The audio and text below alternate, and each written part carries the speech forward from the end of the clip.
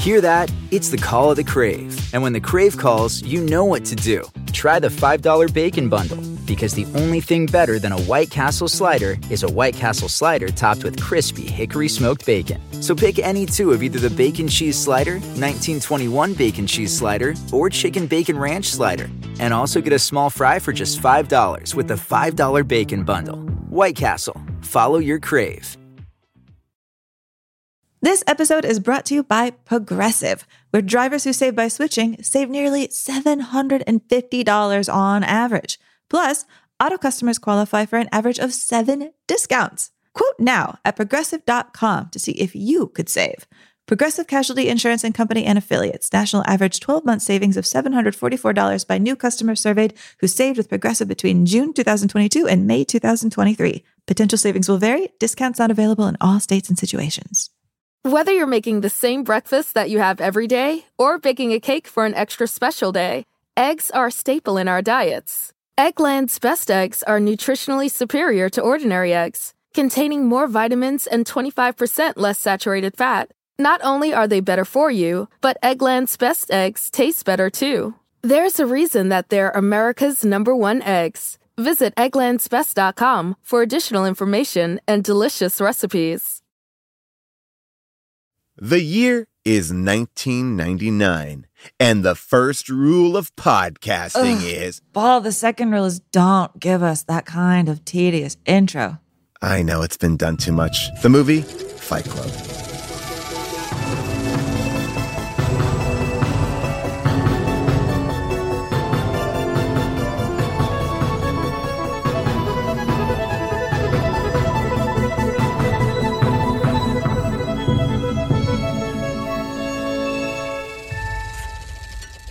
Hello, everyone, and welcome to Unspooled.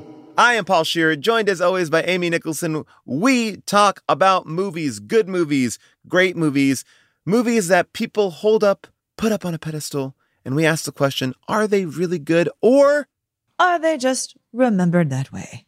That's right. This week, we are talking about another misunderstood classic, cult classic, a failure when it came out, but a hit in the years since. The 1999 David Fincher Fight Club. Is it his best movie, Amy? We'll get into it. But also, did people miss the point multiple times by it being a flop?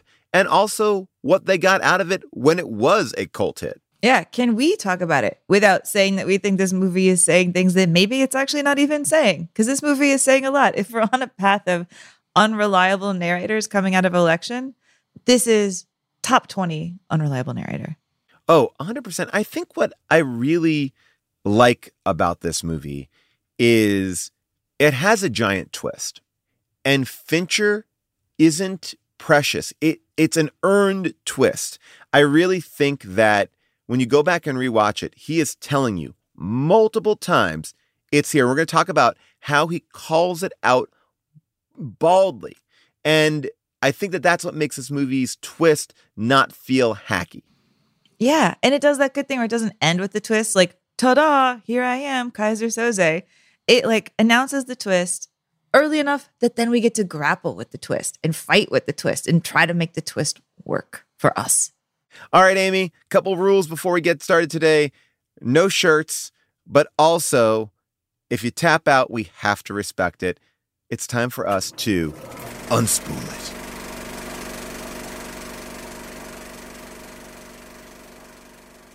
The year is 1999, and David Fincher has, in his own words, tricked 20th Century Fox into making a $75 million experimental film. This is actually a movie that the studio has already rejected. When the original novel, Fight Club, landed on a reader's desk, the reader's report said, "Do not make this movie." But Fox is making it, even if most of the people at the studio aren't exactly sure why, including Fox corporate head Rupert Murdoch, who says the movie is violent and despicable. After the first test screening on the lot, an executive walked up to a producer and said, "I'm going to call a therapist in here so you can explain to them in front of me why you think this is funny." Fight Club is based on a book by Chuck Palahniuk, a truck mechanic from Portland. It's about disaffected men punching other disaffected men in the face, or kind of rather getting punched in the face themselves so that they can feel alive in this empty, consumerist, modern lifestyle that has left them feeling domesticated and lost. The fighting in the movie is brutal, but what scares the studio even more is that this film takes aim at giant corporations like itself, and it wants to burn them all down. And at the end of the movie, it does. But, and I should say maybe not even but this movie also has a lot of other things going for it. The director, David Fincher, he had a big hit with Seven. The star of that, Brad Pitt, has signed on to play Tyler Durden, the cool guy, bruiser, who leads our hero down a dark path, or so our hero thinks. That other man, the nameless narrator, is played by Edward Norton. This is only Norton's 6th movie ever, all in the last 3 years, but he's clearly on a roll. He is being called the greatest actor of his generation. And then there's Helena Bonham Carter as Marla, the woman in the middle of a very bizarre love triangle. Now, people are confused when they see her name on the poster because until now, she's really just been the good British girl in corsets. Brad Pitt is the most expensive thing in this movie. His salary alone is $17.5 million. And the studio was freaking out about this because, as another executive said, men do not want to see Brad Pitt without a shirt because it makes men feel bad about themselves. And women don't want to see Brad Pitt covered in blood. The movie opens on October 15th, 1999, and it is not a great success. It makes only $11 million that first weekend. David Fincher's hiding out in Bali being like, well, there goes years of my life.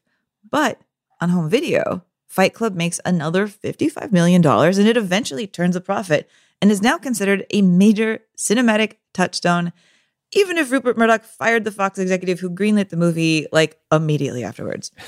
So what was in the zeitgeist that October 15th of 1999? Well, the weekend that this movie was released, the number one song on the charts was also kind of about a complicated relationship, like the one that Marla is having with this very confusing Edward Norton, Brad Pitt situation. It's a song with a little bit of back and forth. We hear what he thinks. We hear what she thinks. He, Jay-Z, is not into this. She likes to shop too much, but she also likes to fight. There's love and there's hate. This woman's getting impulsive tattoos. It's all very confusing. And she, in turn, sees Jay-Z as Marla does, as just a man who is a heartbreaker. It's Mariah Carey and Heartbreaker.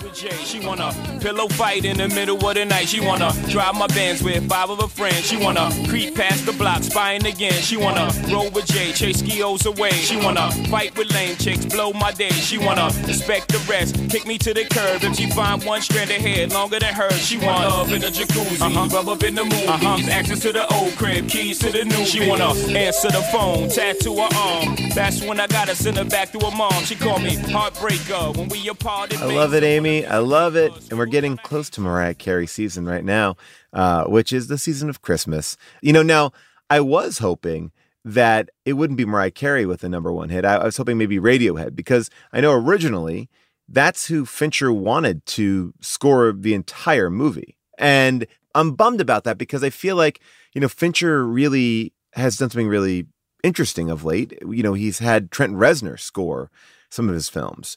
And Trent Reznor is amazing. And I think that Radiohead would have been really interesting for this film. I think it would have set a tone. I think it's him looking forward a little bit with Radiohead as the primary person scoring this film. It didn't work out, but I think that you can see where his leanings start to go.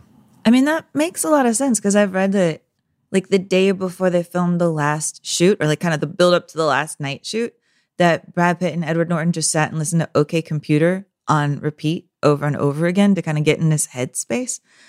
And now that I'm thinking about it, OK Computer sounds so much like OK Boomer. It's like we're looking at an old school, one of those like desktop Macs that were like hologram orange, and being like, OK Computer, you're gonna become something else someday. It'll be fine. The new generation is coming. But that idea of like having an artist do the whole soundtrack, from everything I've read, that sounds like majorly important to Fincher, that he was like, this will be a movie scored by a band. This will not be a movie scored by a composer. You know, that he was kind of leaning on this idea of, this is my Graduate. The Graduate had Simon and Garfunkel, and I will have the Dust Brothers. The Dust Brothers. There you go. And not a bad band to have do all your music, but Radiohead, I think, actually captures something that this movie has, especially OK Computer, right? Because there's something about that kind of detachment from what Radiohead had done before into doing this. It just feels like it actually captures these characters. They're kind of out of society in a way. Yeah, when I think about that album, it just makes me feel cold. It felt Yes. like such a cold and chilly album. And it felt like, I remember when that album came out because suddenly everybody I knew was listening to it. Every guy I ever tried to date in that whole stretch, that was like their favorite album. And you go over to their place and it's just chills, chills, chills running up and down your spine. Well, I mean, that album is about alienation, right? In a world which is becoming more reliant on technology.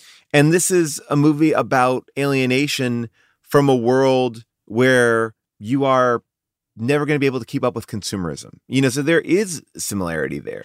But this is a tough movie because I want to break it down. I also feel like we have to speak about all the different ways that this movie has affected culture. And that, to me, seems daunting. Very rarely am I daunted by this show.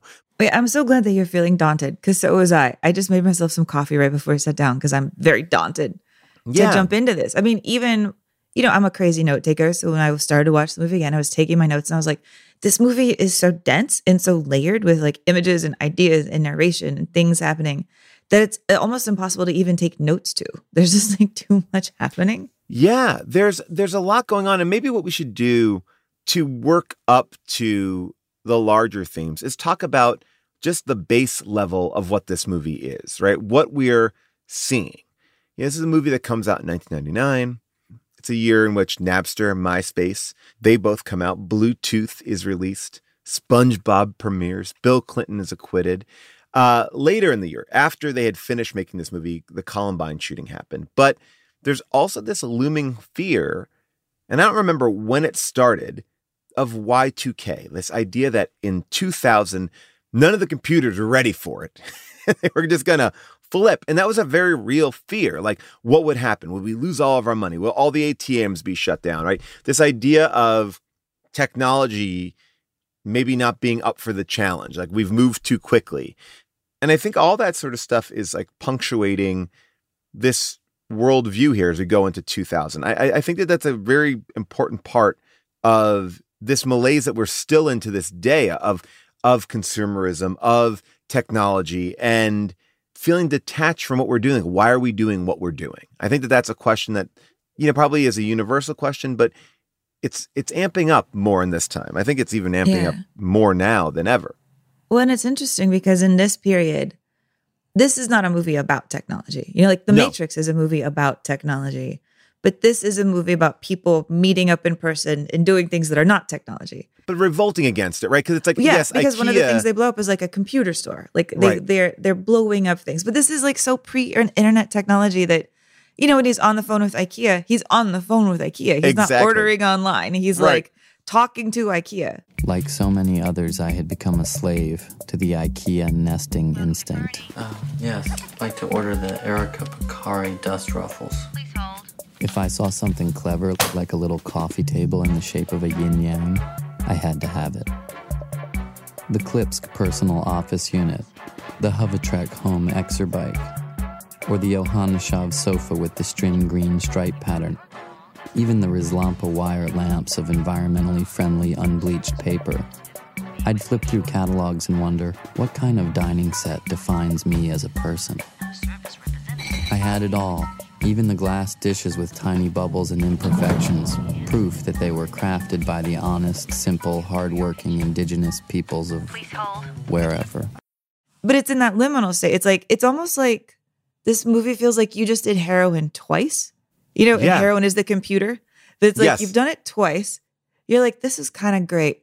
Maybe I shouldn't do this again. I'm probably going to do this again. But you're not like in the full throes of heroin. This is my idea of heroin. I'm sorry. I've never tried heroin. I'm just by the guessing. way, neither have I, but I liked your description of it. Yeah. You're like, this could be cool. I don't know. Yeah. All right. Third time's for charm. Yeah. But I can already feel like that this might also destroy my life. Paranoia. Exactly like you're saying. We're paranoid about where computers are going in our life. Now we know. Now we're like, computers fucked it up, but we didn't know that yet. And it's still going to continue to fuck it up. Or are we still in a perennial state of being afraid of the future, but we're moving forward? I mean, who knows?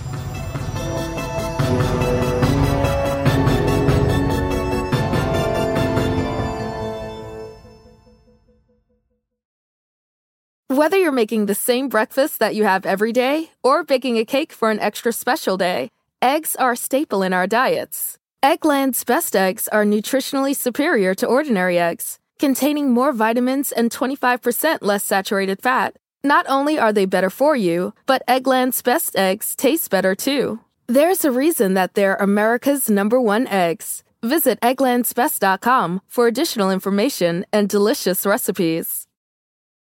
Spectrum One is a big deal. You get Spectrum Internet with the most reliable internet speeds, free advanced Wi-Fi for enhanced security and privacy, and a free Spectrum Mobile Unlimited line with nationwide 5G included, all while saving big. For the big speed, big reliability, and big savings you want, get Spectrum One. Just $49.99 a month for 12 months. Visit spectrum.com/big deal for full details. Offer subject to change. Valid for qualified residential customers only. Service not available in all areas. Restrictions apply.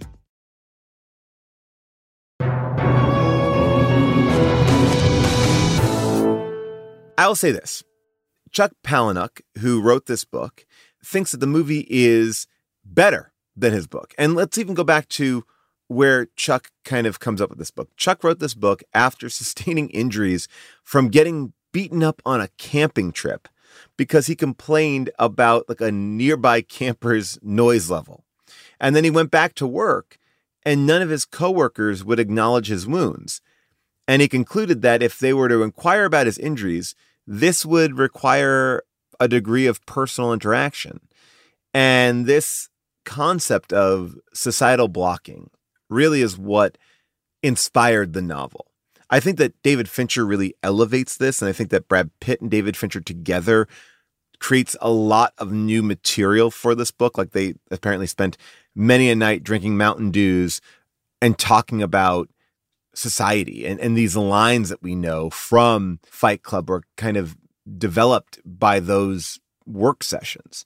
But that's at least the original idea. The idea that like people don't want to ask anything too personal. Yeah. They people are willing and okay with keeping a distance. I mean, I have a little bit of that in me, and I hate that sort of. I get like really antsy about asking people personal questions, or I never know how to handle things. Like last night I ran into a friend of mine who I haven't seen his girlfriend around in 3 months. And it's like, I wasn't sure if it was the time to ask if they broke up and he was never going to, you know what I mean? Oh, I am the king of knowing I shouldn't ask about a partner and then asking about it anyway. Like whenever I ask you about your partner, you have broken up. And I do it all the time. And I do find myself pulling back sometimes from leaning in because I'm like, oh, if they want to share it, they should. And you see so much online now that you don't even attempt to communicate the, oh, congratulations, or the, oh, I'm so sorry, besides a heart or a like, or, good for you.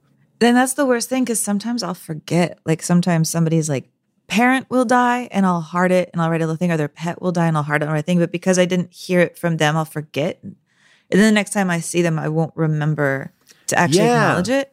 Because it happened, but it happened in a space that didn't feel real. But again, we're digressing down a hole. But I think we are, but we're also like, we're talking about like kind of what drives Chuck Palahniuk. That Chuck Palahniuk is a guy who like says that he actively works to confront his fears. Like one of the things he does is that he volunteers at shelters because he's terrified that someday he's going to wind up living on the streets. Or like he also volunteers at hospices because he's terrified of death. And so like being around death is like him confronting death and trying to grapple with it. Whereas I'm a person who's like, I'm never going to die. And I just don't even think about it. Well, first of all, I love that. Wait, have I never told you that story? No. Of my first childhood memory? I have 2 first childhood memories. But like one of them was I was sitting in my room, I was probably 3 or 4, and I was putting chocolate jelly beans in tiny cups of Toy Set water, to make like chocolate milk, I thought. And I was sitting in my room by myself, and I remember thinking, I'm never going to die because I'm young enough that they're going to solve death by the time I have to worry about it. So I'm fine. And I just like absorbed that as a child. And then the older I get, the more I'm like, I thought they'd solve death by now. I hope they don't solve it when I'm 80 because I'd like to stay in a limber body. It's like I've never really shaken this certainty I felt as a child. Wow. I love that, and I wish we all had a little bit of that. But I do think that this idea of feeling so disconnected from everyone is really easy to do. I've been lucky. I've lived in big cities. I've heard that LA can be a very lonely place. You know, I was lucky. I came out here with someone I was dating, with a theater that I could perform at, with friends around. But I know a lot of people who move out here, you know, can feel like very caught in a very solitary existence. And the things become your friends, right? Like having the thing. And I think that that's what we start to see with Ed Norton's character, this character who is, like you said, on the phone with IKEA, having this conversation, I would say the most personable conversation with an IKEA sales rep. That call that you just played is the best conversation we've really seen him have. Like, he's listening, he's being told things by other people. He speaks about his single serving friends, but we don't really see him having a conversation. Even when he's talking to that first woman on the plane, he's talking at her, not to her. Yeah, he's talking at her, and he's terrifying her because he's telling her about how cheap a human life is worth. Take the number of vehicles in the field, A, multiply it by the probable rate of failure, B, then multiply the result by the average out-of-court settlement, C. A times B times C equals X. If X is less than the cost of a recall, we don't do one. Are there a lot of these kinds of accidents? You wouldn't believe. Which car company do you work for? A major one. Yeah, no, you're right. And what we also hear in that IKEA conversation is like a thing that I think about a lot too, which is like the societal pressure to try to do good in a world that's like falling apart, where you feel like it's all on your shoulders. When he says, like, you know, he picks out his dinner plates because they're made by like indigenous people of wherever, because he wants to care, but he can't care, but he feels like he should care. And I feel so much pressure all the time about like, if I don't recycle a single can, the fact that the planet is ending is all my fault. You know? That like that pressure we feel to try to do right is really exhausting. Well, he talks about the idea that these bowls have imperfections, which are important, but like the imperfections are manufactured, right? And this idea that he's doing all the signals that society says you should do to participate. You are caring. You're not really invested in it. Nothing is real. And, you know, this is a person who runs away from communication, but at the same time is saying, I want connection. I want communication, because he's talking to himself. And most of the time when he's Tyler Durden, he's talking to other people. He's not having connection. The only thing that he longs to have is connection. And that connection is only with Marla. That like true conversation that we ever see in this movie is between him and Marla. And he's constantly pushing that away. Yeah, like, because, you know, the first time he ever talks to Marla, when they're sort of forced into a hug at a group session, they realize that they feel exactly the same way about interaction. I mean, who is more like him than a woman who does exactly what he does, which is like going to other like support groups for problems that you don't have? And who is going for exactly the same reason? You know, that line they have, when people think you're dying, they really listen to you instead of just waiting for their turn to speak. They are feeling the exact same way, and he can't handle it. I was kind of laughing that we did this right after election, because instead we're just getting him being like, let me tell you about this woman who is driving me nuts. And here's why. This chick, Marla Singer, did not have testicular cancer. She was a liar. She had no diseases at all. I had seen her at Free and Clear, my blood parasites group Thursdays, then at Hope, my bi-monthly sickle cell circle, and again at Seize the Day, my tuberculosis Friday night. Marla, the big tourist. Her lie reflected my lie, and suddenly I felt nothing. I couldn't cry. And it's so fascinating. Did you know that they actually wanted Reese Witherspoon possibly for this role? That she came really, really high up on David Fincher's list? Yeah. Wow. Yeah, that she was like a top contender. I mean, there's a lot of crazy contenders for this. Like, I think first they offered it to Janeane Garofalo, and Edward Norton was like, I don't think she can handle it, which I would have liked to see if she could handle it. I'm curious about that. But he like cut that one off. Then it was maybe going to be Courtney Love, But the story with that is like, there's like so many competing stories about why it wasn't Courtney Love. One of them is that David Fincher was nervous because she was dating Edward Norton at the time. And he thought if they had a relationship, it would throw off the whole thing. But the other story, according to Courtney, is that Gus Van Sant and Brad Pitt were trying to do a movie about Kurt. And when Brad Pitt asked her if they could have her blessing, she was like, no, because I feel like you, Brad Pitt, do not understand me, Courtney Love. And if you do not understand me, then you do not understand Kurt. So you are not the guy to play Kurt Cobain. And Brad Pitt was so mad about it that he like insisted that she not be in the movie. That's the other story. Another person who was maybe going to be in it was like Winona Ryder, but David Fincher was like, I think goth Winona Ryder is very overdone. He took a meeting with Julia Louis-Dreyfus, which I think is so strange. Wow. But Reese really stood up there. But at the very last second, David Fincher was like, I think she's just a little bit too young. So instead of this movie, she did Election. What a diverse group of women. And I think I could see elements of all of them. I could see Julia Louis-Dreyfus do this. I feel like the work that she's done with Nicole Hollister is really interesting. And oh, yeah, I could see it in that sense. I couldn't at first. Yeah.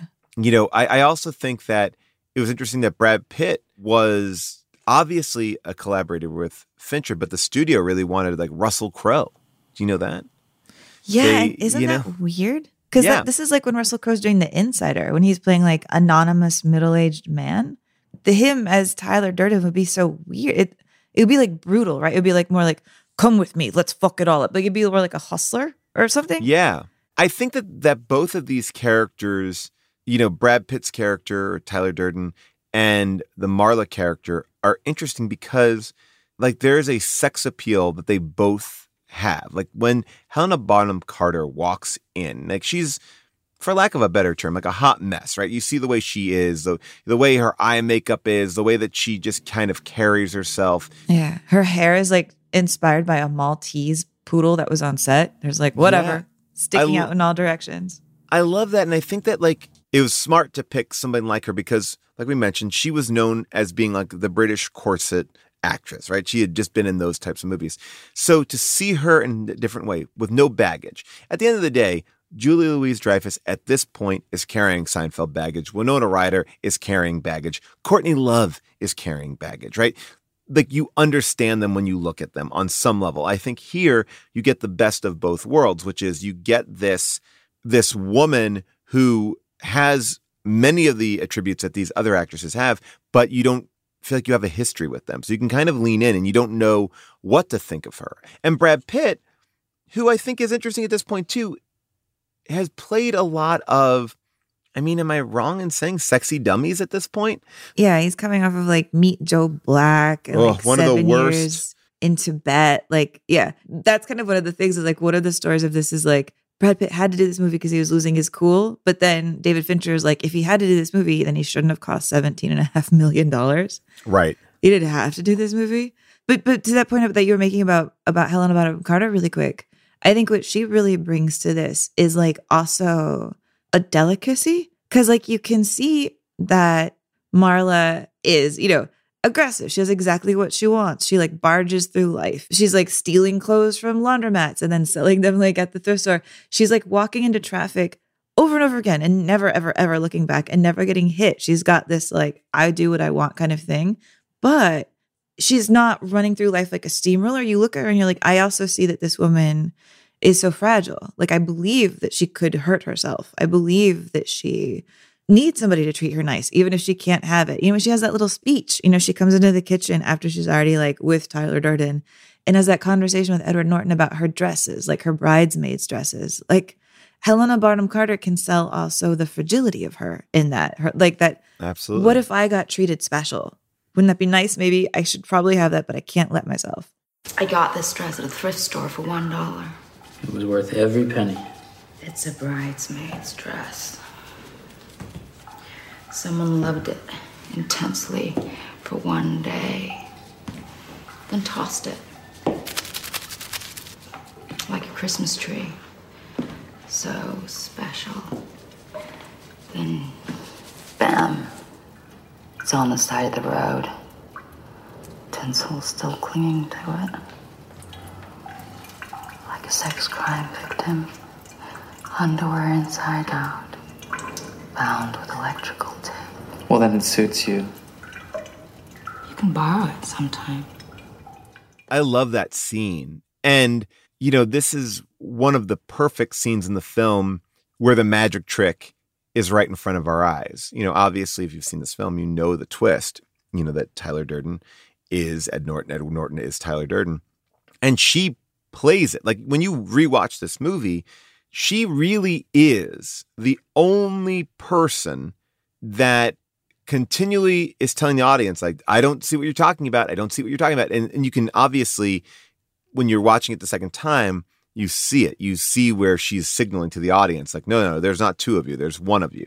That sequence is kind of great. And when you watch it with that eye, their relationship is way more interesting because it's not just like a jealous friend who's upset that his cooler friend is fucking the girl that he wanted to have sex with or whatever that dynamic is. Although he cannot admit it. Cannot admit it. Will not admit it. You're not into her, are you? No, God, not at all. I am Jack's raging bile duct. Are you sure? You can tell me. Believe me, I'm sure. Put a gun to my head and paint the walls with my brains. Well, that's good, because she's a predator posing as a house pet. Stay away from that one. You know, this idea of not admitting, right? This idea of not saying what's really on your mind is really the theme of Ed Norton's whole character. Like, he can't be who he wants to be. I love how Fincher, though, doesn't try to be too clever, right? Like, it's very bald the way that the split is there, the Tyler Durden split. I mean, when you go back in the flashbacks and you see, you know, they're doing like the splices, like The Exorcist, kind of like, here he is. Here yes. it is. The way The Exorcist kept flashing in devil cuts. But there's something interesting because, like, oh, well, he was just beating himself up in the parking lot. Like, okay, like there's certain things I'm like, okay, that's a reach. Well, apparently, like when Edward Norton would beat himself up, though, that's when he got the most hurt. In the scenes where he's like fake beating himself up. But it's what you're saying about like Helena stealing these scenes. You're watching her react to him being the same person. And the first time you watch this movie, it's almost natural to blame her. She like comes in the kitchen happy and then snaps and gets angry. And you're like, well, that fucking chick's crazy. But no, it's because he was suddenly a different person to her and she's confused and mad. And it's like interesting, that little kind of that spinning around on its axis. Well, you are constantly playing with this person who wants connection but pushes it away. And that's our island in this movie is her, right? That's the thing he's wrestling with. She is the more emotionally available version of Ed Norton, right? Because she's going to these places. She wants to connect. She's giving herself to him, but he can't go there. He can't say what's on his mind. He can't even ask Tyler Durden to stay over. Like, he can't even say what he wants to his subconscious. You said something else that I want to just pick up on really quickly. You said that, you know, when Ed Norton beat himself up, it's when he actually got the most hurt. I will say Edward Norton does beat himself up in that office scene where he goes and confronts his boss, who I love. I guess the movie is once again showing you that here it is. Yes, it's a little bit more believable that you actually see him do it. I mean, the physicalization of his work, I don't know, it's clown work, I don't know what you want to call it, but that fight work is amazing. Like, it really is pretty impressive. That office scene, I was like, holy shit. He's got kind of this like bedraggled alley cat Buster Keaton thing, like this crazy combination of like wet, frail, dangerous. And when he's in there talking about, you know, shooting up the office, like he seems terrifying. He seems like kind of the person who could absolutely do this, which I guess would make sense clearly if you're like watching this for the first time in 1999. You're like, I remember that guy in American History X. I remember that guy in Primal Fear. Like, he is small and scary at once. I keep saying he's small, but he's actually not. He's like, do you want to guess how tall Edward Norton is actually? 5'10"? 6 foot. He's 6 foot. Whoa. Yeah. He's taller than Brad Pitt. He's taller than Meatloaf. Meatloaf had to wear 8-inch lifts in the scenes where Bob is hugging him so that Meatloaf can be like towering over him with all of his like mighty power. But Norton's not a small guy, you know? He reads small, I guess, to me, because he's got like those narrow shoulders and stuff. And just like, he can project such menace, though. Well, I gotta tell you, I'd be very, very careful who you talk to about that, because the person who wrote that is dangerous. And this button-down Oxford cloth psycho might just snap and then stalk from office to office with an Armalite AR-10 carbine gas-powered semi-automatic weapon, pumping round after round into colleagues and co-workers. Actually, do you want to hear kind of like a weird backstory of Edward Norton as an actor, by the way? Because, he's 29 when he makes this movie. He's a couple years younger than Brad Pitt. He got his star because of Primal Fear. Leonardo DiCaprio was supposed to do Primal Fear. And then Leonardo DiCaprio backed out. And so the producers of Primal Fear were like, well, if we don't have our movie star, let's just throw this gigantic casting net. So Edward Norton shows up at like a just giant casting call. This character is from Eastern Kentucky, and he lies. And he says his family is from Eastern Kentucky. And just like is like, I just happen to be an actor from Kentucky who happens to be reading for this part. And like completely lies and sells everything and like gets it. Totally nails it. But it's almost kind of a mirror to Christian Bale getting American Psycho. It's like these two Leo roles, and Leo backs out. And then they're like, well, I don't know, how about this nobody? And then you create a movie star, which is a thing that we need more of. I just want to talk about that role in Primal Fear. When I saw that, I was blown away by it because he has the everyman, cute, boyish look, and then it could cover up this evil side. And I do think that the casting of him in this movie, once again, the magic trick is on full view. We see him be Tyler Durden in moments, but we're just thinking, oh, he's being affected by Tyler Durden. He's not actually Tyler Durden. And he's I think telling us, like he tells us in the very first minute right here. The demolitions committee of Project Mayhem wrapped the foundation columns of a dozen buildings with blasting gelatin. In 2 minutes, primary charges will blow base charges and a few square blocks will be reduced to smoldering rubble. I know this because Tyler knows this. Now, Chuck Palahniuk, when he was writing the book, he didn't think that they were the same person. He only realized about 2/3 of the way through that they could be because they acted as one. And then he started to adjust the book to that. Obviously, Ed Norton and Brad Pitt know this. David Fincher knows this. And they're creating this world. But I think that the reason why this payoff is so earned and it doesn't feel like a shitty twist is because the way that they show you that these characters are the same is also part of this central theme that the movie is talking about. It's like, this is happening right in front of your eyes. This is open your eyes, see what's going on. They go into the projectionist booth. They show the scene. Now, that's the only moment I'd like to talk about as far as a flaw. They say Ed Norton has night jobs. What night job is showing Snow White at like a 10 o'clock show? Like, it seemed like he really is showing a nighttime movie. I get the rest, but that really was, I was like, this is a night movie? Like, this is not like, a scene from Pearl. But by the way, that whole scene is anachronistic, right? Because there's no such thing as cigarette burns. That was something that Chuck Palahniuk created that then became part of this conversation around how projectionists switch reels. And it's like, no, that's not true. We don't do, it doesn't happen like that. But it is like David Fincher announcing, in essence, hey, here's how movies work. And by the way, I'm going to point to the corner of the screen and now you're going to be so aware that you're in a movie. A movie doesn't come all on one big reel. It comes on a few. So someone has to be there to switch the projectors at the exact moment that one reel ends and the next one begins. If you look for it, you can see these little dots come into the upper right-hand corner of the screen. In the industry, we call them cigarette burns. That's the cue for a changeover. He flips the projectors, movie keeps right on going, and nobody in the audience has any idea.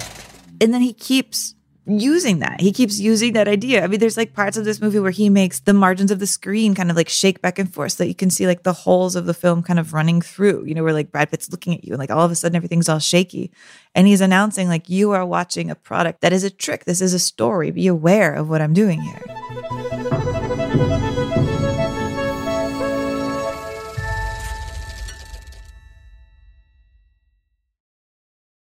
I live by routines, but I especially love my same-day delivery routine with Shipt. And my shopper knows this about me. When Sunday rolls around and I place my weekly stock-up order, Joe sends texts from the aisles. Wilted lettuce? Nuh-uh. Hard pass. Deal on my favorite sparkling water? Whew. Grab two. Fresh flowers just because? Sounds like a delightful idea. If you love routines that work for you, get Shipt same-day delivery. Shipt. Delight in every delivery. Learn more at shipt.com/hi. Whether you're making the same breakfast that you have every day or baking a cake for an extra special day, eggs are a staple in our diets. Eggland's best eggs are nutritionally superior to ordinary eggs, containing more vitamins and 25% less saturated fat. Not only are they better for you, but Eggland's best eggs taste better too. There's a reason that they're America's #1 eggs. Visit egglandsbest.com for additional information and delicious recipes.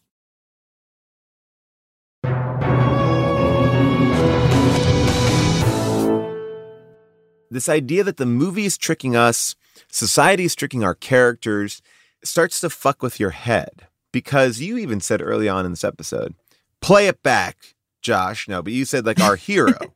I don't know if Ed Norton is our hero.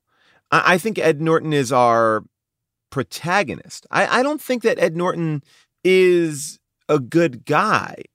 I think that this movie offers up a problem and then presents a childish solution to it. People miss that message. Like the message is, don't let society define you. Don't let your job define you. Break out of the system. And what this movie says is like, break out of that system and then go into old school stereotypes. Like it kind of replaces one system for another. Be primal, be instinctual. Just because our hero is doing that or going down that path, it doesn't mean that that's the right path. I think that that's something that people have really kind of missed. Like the idea is like, yes, it's in front of you. Go fucking fight, feel pain, feel what it's like. Don't have anything to lose. Make your judgments, do your things. But it's just replacing one thing for another thing. It's very childlike. There's lines in this movie where it's like, wear one leather jacket for the rest of your life. That sounds like what a kid might say. Or the way that he treats Marla. He pushes her away. I like you. I'm not going to talk to you. Get away from me. Right? It's very childlike. The whole movie is presenting a very emotionally uninformed response to loneliness, to feeling out of the norm. And in a weird way, I would look at like a character like Bob, who is in the book, and I'm going to use this term because in the movie, but like who has tits, right? Like this idea, like Bob is kind of the perfect example of what we should be. Be who you are. You have tits, you have tits. Who cares? Right? You don't have to be anything other than that, you know? Well, yeah. I mean, because like this movie has been called, it's been said that it's like espousing anything. It's like espousing anarchy. It's espousing fascism. It's espousing nihilism, you know? It's espousing whatever people think it is. And Fincher's always been really adamant that he says that this movie does not have any direction and it does not have any solution and it doesn't have any idea how to fix this. It's more just about how are we feeling? What do we feel is wrong? But there's not a real suggestion. And I feel like it's kind of built in here that you shouldn't be trusting that this movie is offering you the solution. Right. Because everything it says that it's against, it winds up being for. You know, they're like, we're against kind of being like factory stamped, conformist, IKEA, like homogenous cultures. We want to be individuals. And then what happens at the end of the movie? Everybody's wearing black and they've shaved their heads and they've become this uniform cult. You know, They're not individuals. They're a mob. They're like, we don't like franchises. Franchises suck.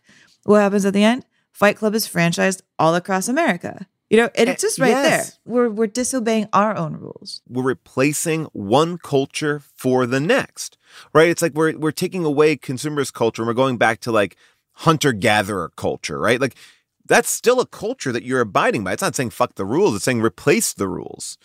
It's the easiest thing to find somebody that has rules that you like or that make you feel good than addressing the bigger issue.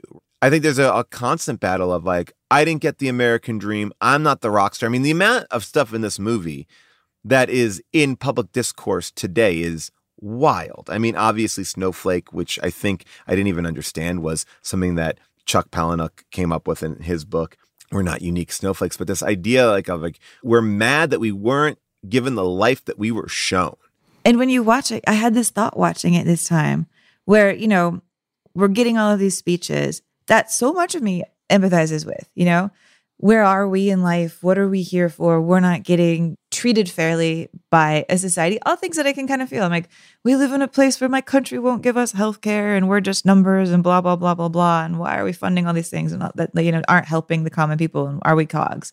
Like, I'm very empathetic to this argument about living in a society that's not necessarily taking care of people the right way or respecting people the right way.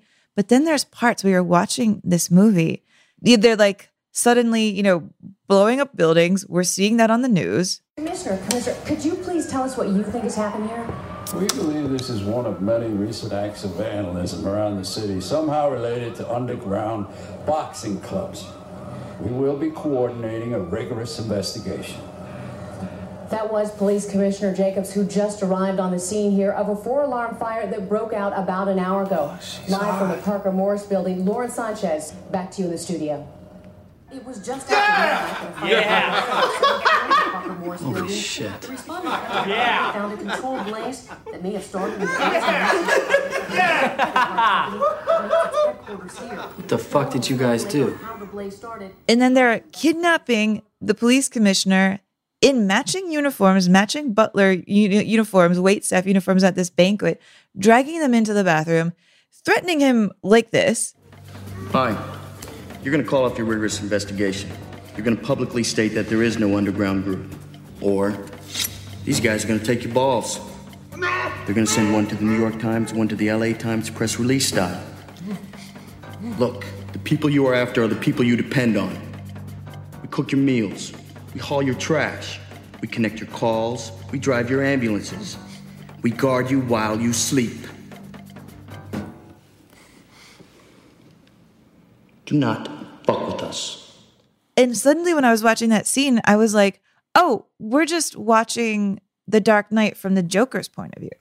Right? Yeah, I love that. Like, right? this is just exactly what the Joker would do. Hiding his people in like uniforms, then suddenly kidnapping the police commissioner and being like, you are betraying us and this is what we need. And you will let our people run around and we will be the pranksters who like run this whole city. This is a Joker movie. It's just like, at what point do you realize that Tyler Durden is not the good guy? That he's not like the coolest person in the world, which takes so long because he looks so cool. Well, looking cool is also part of that, right? Like wanting to look cool, right? The reason why Tyler Durden is created in his psyche is like, that's who looks cool to him. That's what he thinks is cool. He's saying cool shit. It's like, stop. Like Tyler Durden is an ad agency for whatever he is, you know, instead of the idea of being like, be who you want to be yourself, be free. There's this great ending of the book, which is not in the movie, where basically Tyler Durden meets God, or you know, Ed Norton's character meets God, and you know, goes, I met God across his long walnut desk with his diplomas hanging in the wall behind him. And God asks me, why? Why did I cause so much pain? Didn't I realize that each of us is sacred, unique snowflake of special, unique specialness? Can't I see that we're manifestations of love? I look at God behind his desk, taking notes on a pad. But God's got this all wrong. We're not special. We're not crap or trash either. We just are. We just are.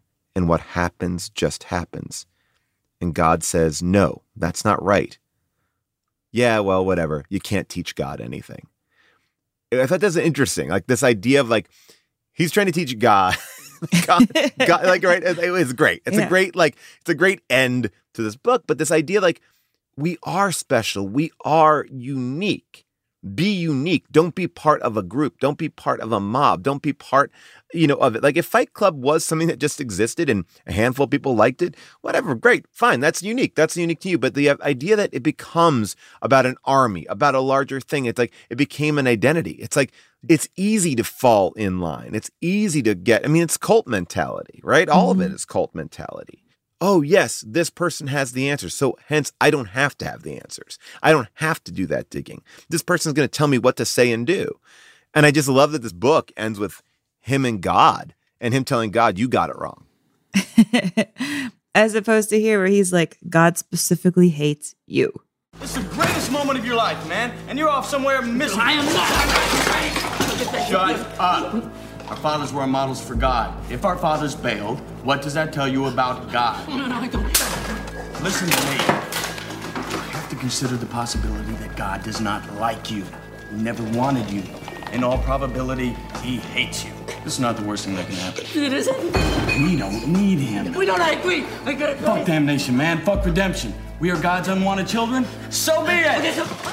What I admire about the creation of Tyler Durden, just as a screen character, is they don't costume him to look like I'm just the typical cool guy that you see in these kind of cool movies where he's wearing like, I don't know, black jeans, black t-shirt, black leather jacket, you know, that kind of like look. Right. Just like, I'm cool, I'm tough. they make him so individual in his costuming. I mean, he's wearing like mesh shirts that say Hustler. He's wearing bathrobes with like coffee cups on them. Like, he is dressed in a way that I've never seen a character dressed. Like, so fun. Just cutting against this idea of like, here's what tough, cool guy masculinity looks like. What if it just looks wild? You know, and like the costume designer, Michael Kaplan, he came out of doing Blade Runner, you know, like he's amazing at creating like the look of a world. It basically, the challenge that David Fincher gave to him was like, when it comes to Pitt's character, you cannot go too far in making him look like an individual. Except he did go too far. There's like a moment where he put Brad Pitt in a tube top, and David Fincher was like, absolutely not. A tube top is one step too far. But other than that, like, I love this character design. You know, he's like flashing skin. His pants are sort of falling off. Everything's colorful, old. It looks like handpicked. You know, I went to a thrift store and I found this coat.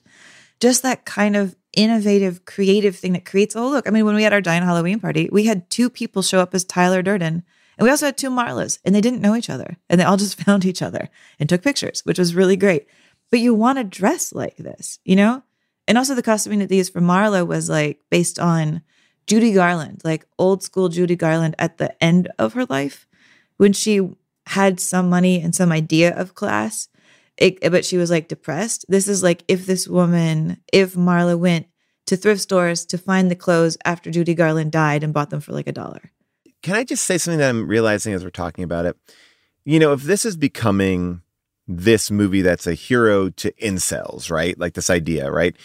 It's so interesting because I also feel like so much of the pushback of gay culture, trans culture is from those communities, which I would argue gay culture, trans culture is uniquely personal.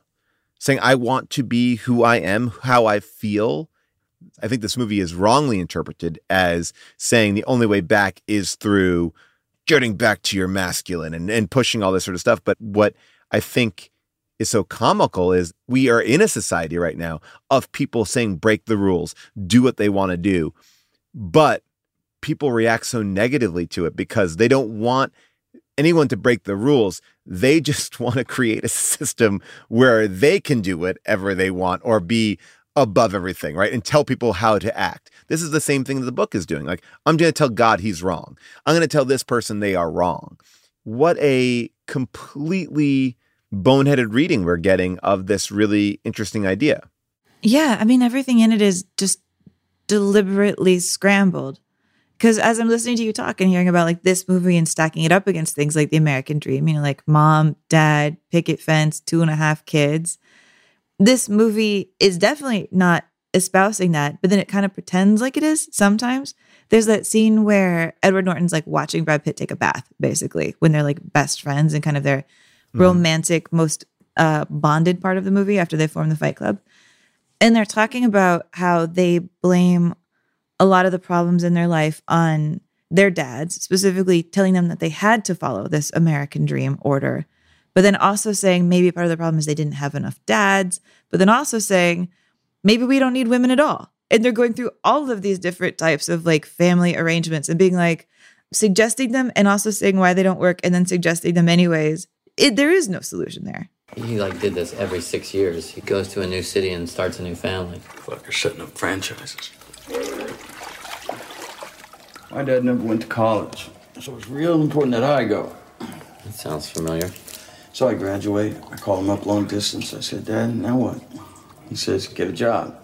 Same here. Now I'm 25. Make my yearly call again. I say, Dad, now what? He says, I don't know. You get married. I mean, you can't get married. I'm a 30-year-old boy. We're a generation of men raised by women. I'm wondering if another woman is really the answer we need. I mean, you know, you look at the way that these guys run the house. They're cooking and cleaning and doing all these roles. They're doing modern roles. Yes, It's for a greater good, but is it? And it is so affectionate. And you're right. Every time this movie says, like, here's how this should go. I mean, most famously when they're like, here are the rules of Fight Club. The first rule of Fight Club is you do not talk about Fight Club. The second rule of Fight Club is you do not talk about Fight Club. Third rule of Fight Club, someone yells stop, goes limp, taps out. The fight is over. Fourth rule, only 2 guys to a fight. Fifth rule, 1 fight at a time, fellas. Sixth rule, no shirts, no shoes. Seventh rule, fights will go on as long as they have to. And the 8th and final rule, if this is your first night at Fight Club, you have to fight. What happens after this? We watch them basically break every single rule. Every single rule. They're telling people about Fight Club. Edward Norton's almost getting his balls cut off because he's telling people about Fight Club, which is so, I think, a beautiful little bit of like circular irony. You know, he starts this movie faking testicular cancer and then winds up actually having his balls in genuine peril. But he's breaking that rule. He's making fights go on too long. He's not following everything that he set out. And if you're watching this movie, you know that it's all about hypocrisy, which I think is done with such just lightness. I mean, David Fincher's line about this movie is he called it, quote, a serious film made by deeply unserious people, which seems dead on. And he also said he didn't think this movie was violent enough. He was really worried that people would watch this movie and be like, I thought there'd be more punching. He was worried that we might as well, as he put it, call it Glee Club. Well, look, I think that this movie suffered some slings and arrows because of 20th Century Fox freaking the fuck out. I mean, they were mortified that Brad Pitt wore that rubber glove in the sex scene with Marla. And that was something that Brad Pitt just added to it. It got a big laugh, so they let it go. Then they didn't want Marla to say some of the more choice things that she said. You know, she said at one point, like, I want to have your abortion. And he's like, all right, we'll change it. And then he changed it to, you know, I haven't been fucked like that since grade school. Like, no, that's not good the either. Story is the studio is like, it can't be the abortion line. You could have it be anything you want. And he's like, promise? Promise? I mean, he's basically like, promise like this. Can't have you talking to her about me. Why would I talk to her? Say anything about me or what goes on in this house to her or to anybody. We're done. Now promise me. Okay. You promise? Yeah, I promise. Promise. I just said I promise. What? It's 3 times you promise. If only I had wasted a couple of minutes and gone to watch Marla Singer die, none of this would have happened. And then the studio was like, yes, we promise. You can change it to anything else as long as it's not that. And he's like, great. Haven't been fucked like that since grade school. And they're like, no. I'm always a big believer that sometimes notes help you cultivate something that's a middle ground, right? It's not exactly what the studio wants. It's not exactly what you want, but you get to a place that might be a more palatable version of it. I think that this movie is palatable. I think that what we see in this movie, it's just disturbing enough that maybe if it pushed a little bit too much, it may not have broken through this way.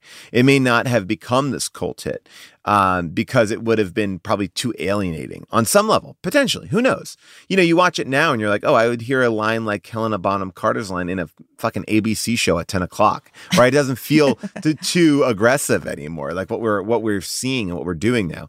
But I do think that there is something about this movie where those little things, I'm not saying it should have been, neutered, but I do feel like a couple of those choices might have made it more accessible, might have made it more watchable. This idea that it immediately becomes a hit on DVD and what that culture is. Like, this is at a moment where like DVDs are king. And you want to talk about hidden messages. The DVD is full of hidden messages. On the FBI warning, there's like a Tyler Durden thing, like in the menus, there's so much hidden shit in that, I remember, you remember those like ads that they did about don't get touched below the bathing suit area? Oh, remember that? I pulled those because they were David really? Fincher's first idea of like how to advertise this movie because he hated the first trailers. He thought the trailers made it look like a Rocky movie, like a really dumb Rocky movie. And he was like, this is not what we're selling. It's going to make everybody mad. And the studio's like, well, we don't care. So he made these two. He made 2 PSAs that he just wanted to slip into theaters with no comment.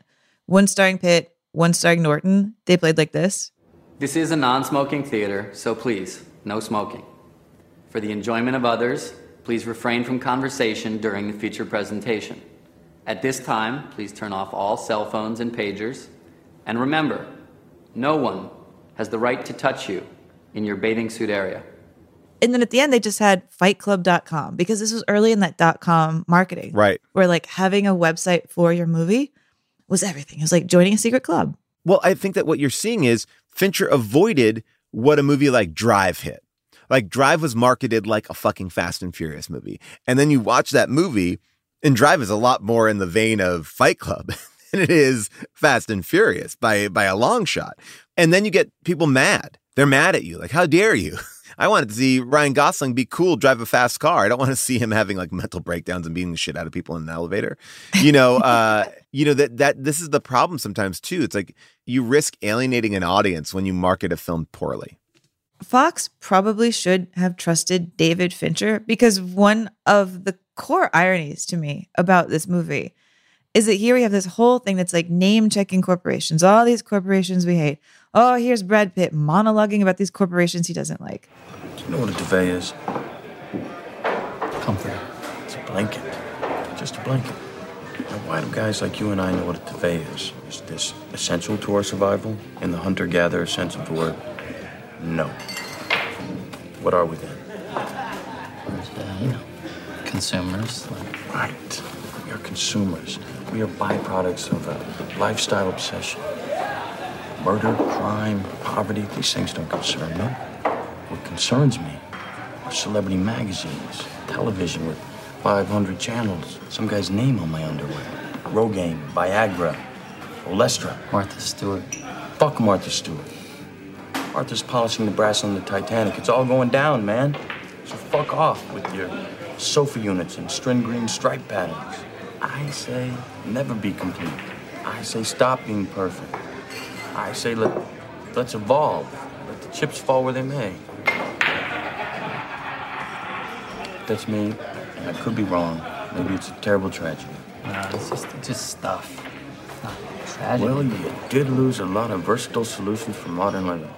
And yet, who is directing this movie? It's like the greatest commercial director of all time. I mean, David Fincher has made commercials for like Nike, Coke, Pepsi, AT&T, Apple, Budweiser, Levi's, Calvin Klein, Converse, Adidas, Motorola, Hewlett-Packard, Chanel, The Gap. Like any giant corporation, David Fincher has helped sell them. So in a way, I kind of trust that he would know the ads that could sell this. He would understand what that is.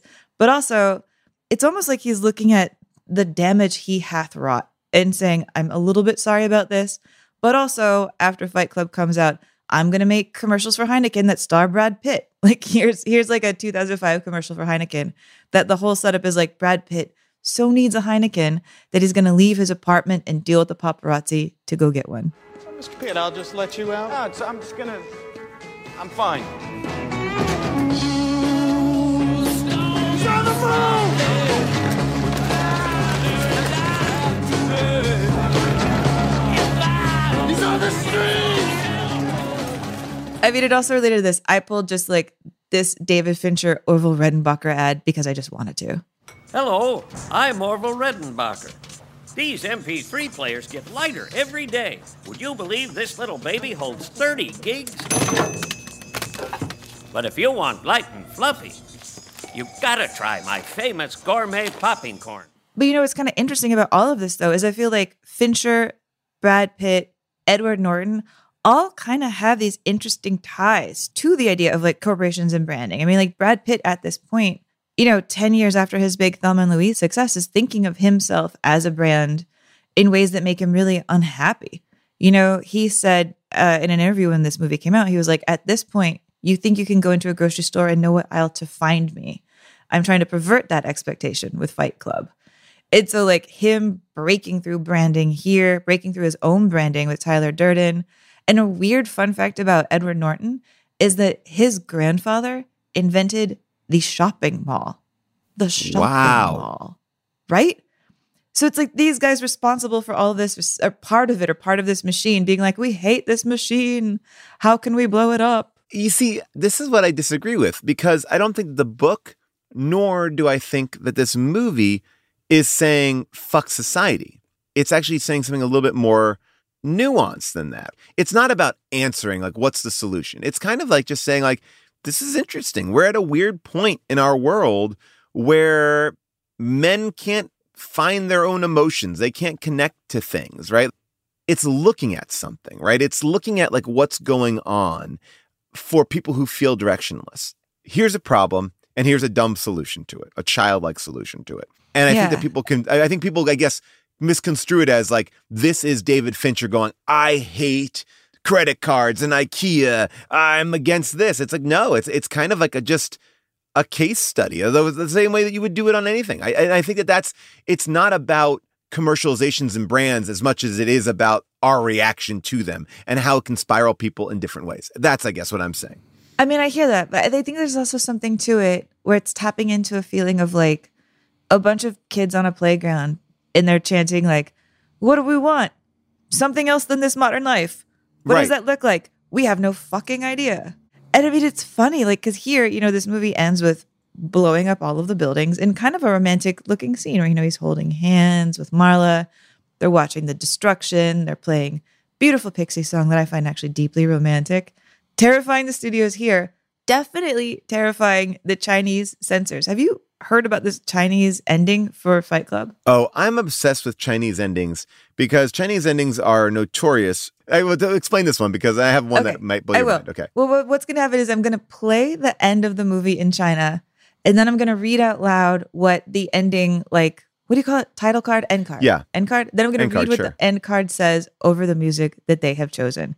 And this is how China ended this film.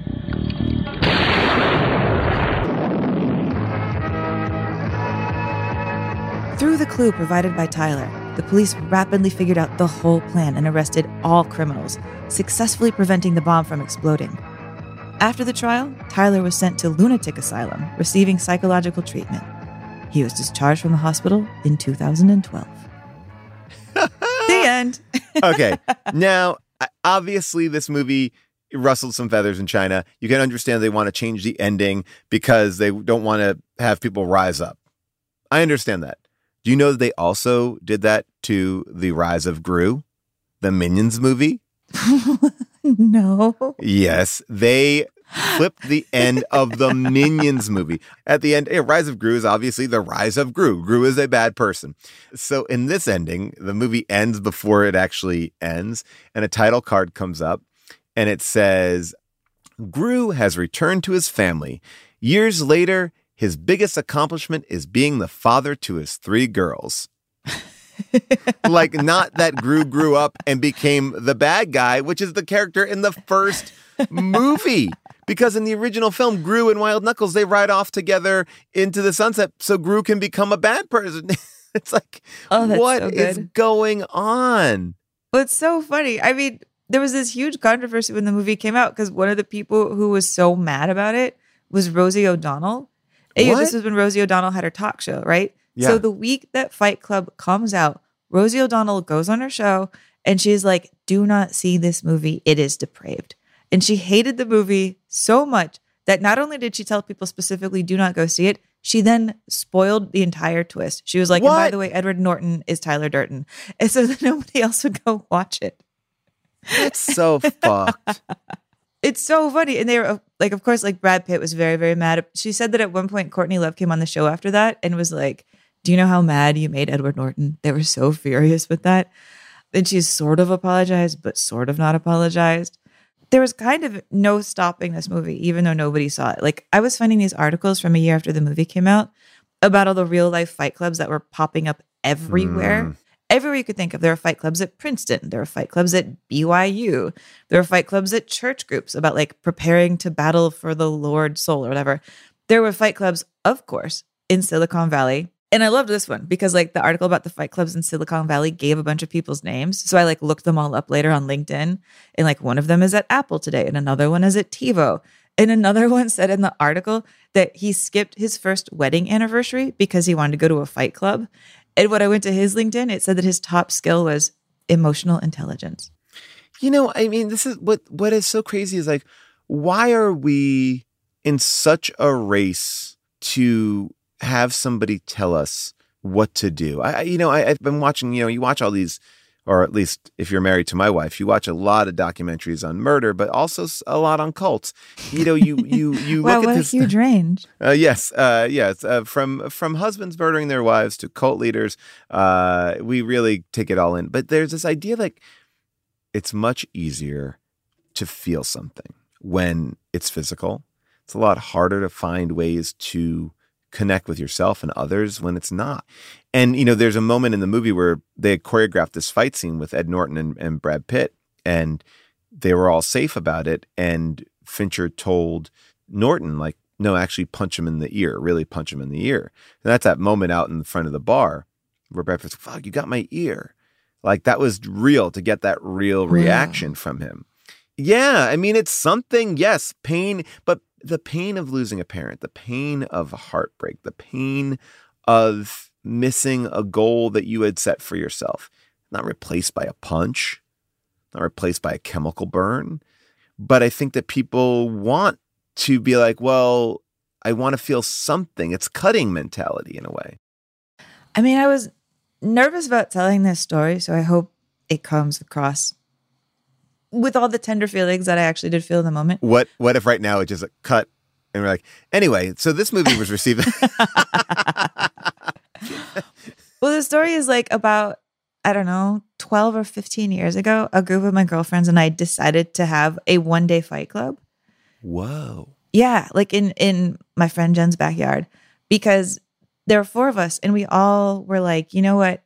We've never been punched in our life and we've never thrown a punch. And I've always been scared, like, what if I get it, mugged or something? Like, I'm so scared of getting hurt or what a punch would feel like. And I'm so scared of throwing a punch that I was like, maybe this is a good idea. Maybe we should do like a fight club just so we can all know what a punch feels like and we can all know what it feels like to throw a punch. In this way, we feel more comfortable. So we did this like 4-girl fight club in my friend's backyard. And I kind of get it. Like, I kind of get the best part of what this movie is saying a fight club is, which is like you're facing your friend. And, we built our way up. It was like, punch me at 25% in the stomach, punch me at 50% in the stomach, punch me at 75. And then we worked our way up to 100. And my friend Jen Yamato punched me so hard at 100 that I felt it for like 3 days. It's so much trust. Like, you're trusting her. She's trusting you. It's like hard to throw that punch. It's really hard to do it. And we felt super bonded by the end of it. And then we never did again. I was like, we're never doing this again, because like the 4th girl was like, I need a black eye. And she made us all punch her in the face until she got a black eye.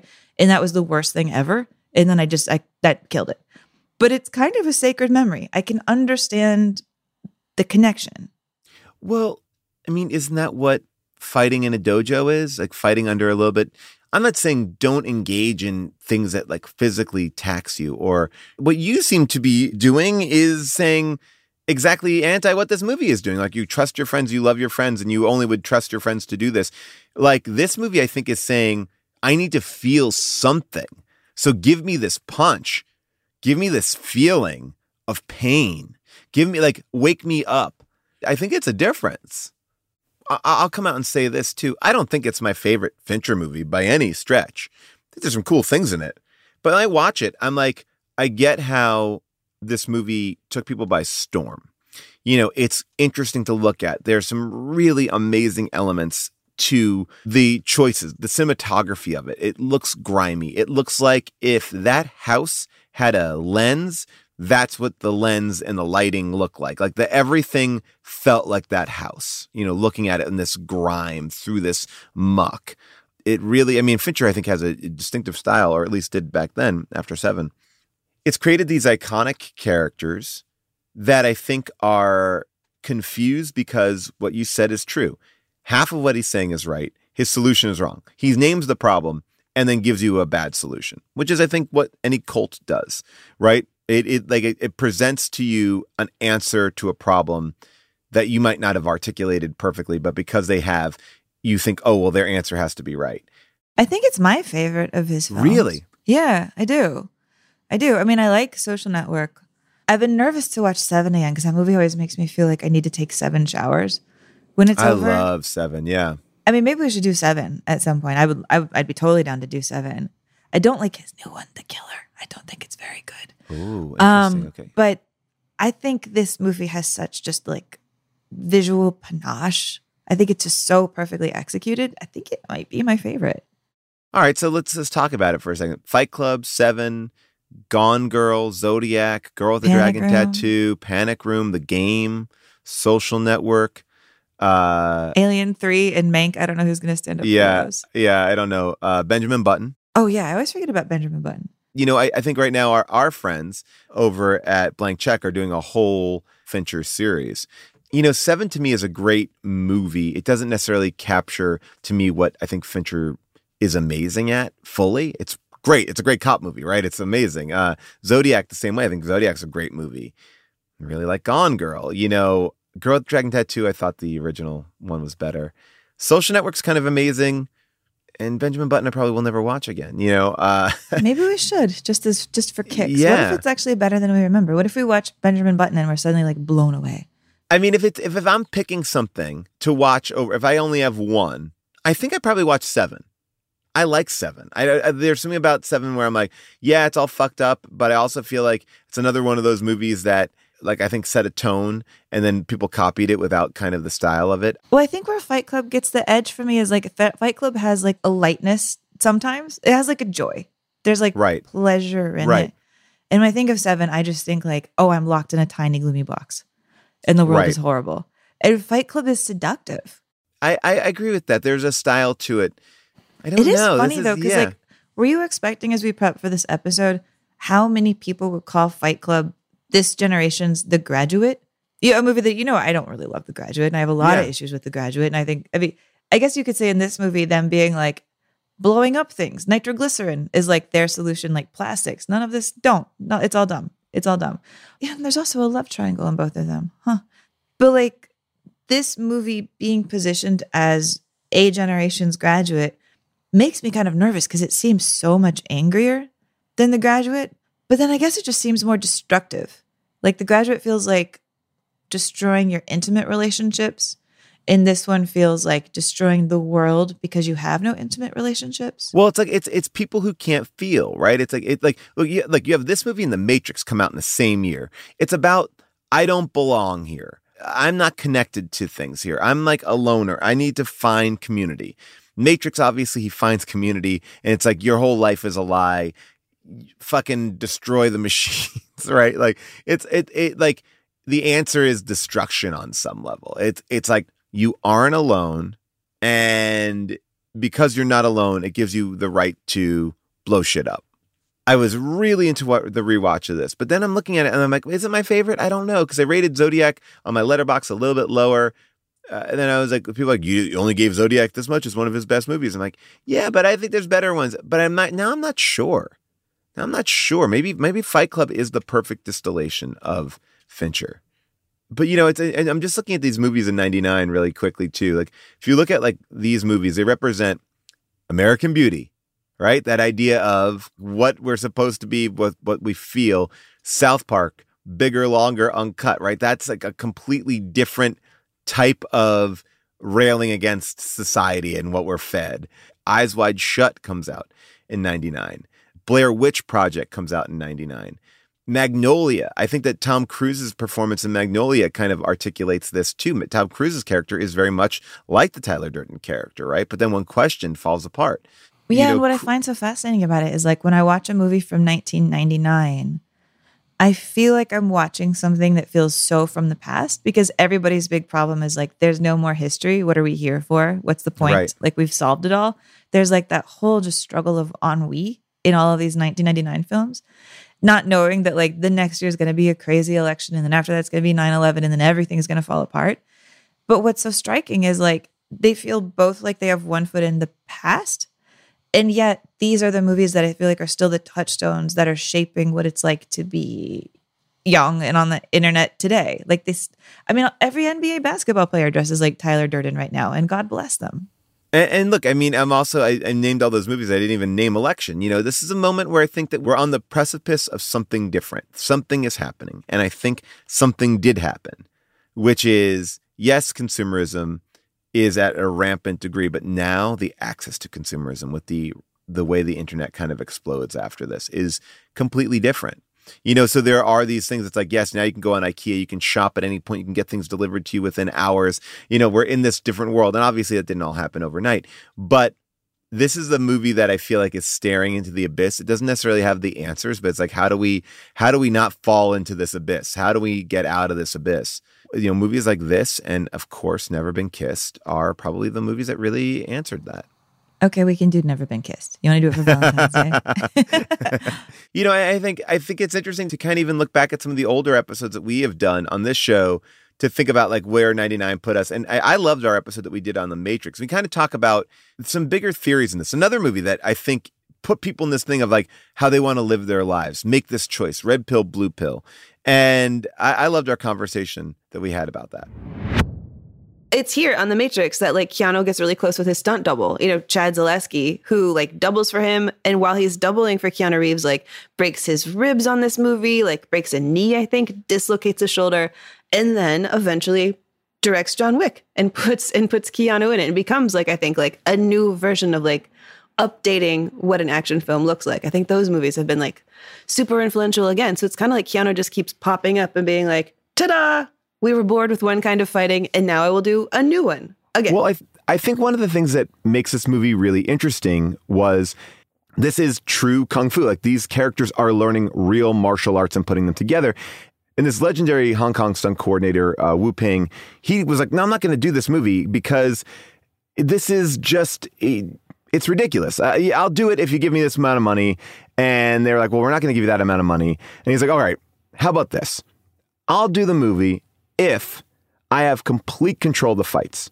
I'll have to train the actors with my own team for months before you even start shooting. And the Wachowskis say, okay, do it. And I think it's this idea of empowering someone whose art is that, like the art of fight. Like that's why everyone looks so amazing in this film. It's not cheated. And I know we talked about like actors who go to like army camp for 2 weeks and get dirty and they feel like, oh, I now know what it was like to fight in a war. But truly, this turned them into amazing martial artists. So that's a little taste of 99, and we'll finish up our series when we do Lake Placid, right? I cannot wait till the year 2065 when we finally get to Lake Placid. But by the way, another 99 movie. I'm fascinated now. Office Space. I want to do Office Space, actually. I really want to do Office Space because I think Office Space is also talking about this. For next episode, we're going to do something a little bit different. We often like look backwards as new movies come out. And this is a movie about creating your own culture of like survival. And I thought it was interesting that, you know, with the new Hunger Games film coming out, we would go and look at a movie where you literally have to fight for your survival, fight for your town, and look back at the original Hunger Games, a movie that truly transformed, like Harry Potter. It was one of these books that came out, it took the world by storm, and this first film was, you know, a giant hit, and they're still making Hunger Games movies. Yeah, I feel like this movie tapped into something that young people were feeling in like 2012. Not so different from this. To me, it always reminded me of like Battle Royale, which I think was something that I don't think you could release here because it was too upsetting. Anyway, I'm excited to talk about Hunger Games with you. Hunger Games is available wherever you get your films. You can watch it on streaming on Peacock or the Roku channel. You can also check out your local public library. But next week, we'll be talking about the 2012 2 hours and 22 minutes. Get ready. Buckle up. 10 minutes longer than Fight Club. Is it worth it? We'll see. A big thank you to our producer, Josh Richmond, our associate producer, Jessica Cisneros, our engineer, Casey Holford, and our executive producers, Cody Fisher and Amelia Chapello, and our MVP, Molly Reynolds. Our theme song is by Michael Cassidy, and our fan art is by Kim Troxel. Follow Unspooled on Twitter and Instagram, and join in the conversation about all things Unspooled on the Paul Scheer Discord at discord.gg/Paul Scheer. Unspooled t-shirts are available at tpublic.com/unspooled, and you can get a deck of Unspooled playing cards and more merch at podswag.com. Finally, see the official API list of Unspooled films and more about the show at unspooledpod.com.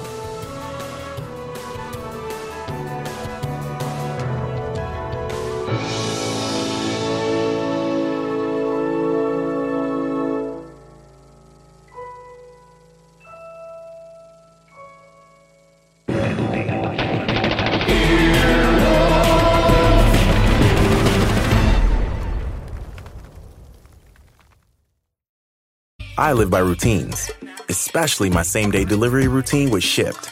Because when Sunday rolls around, I'm not scared. I got my shopper on the way with all my favorites. Shipped, delight in every delivery. Learn more at Shipt.com.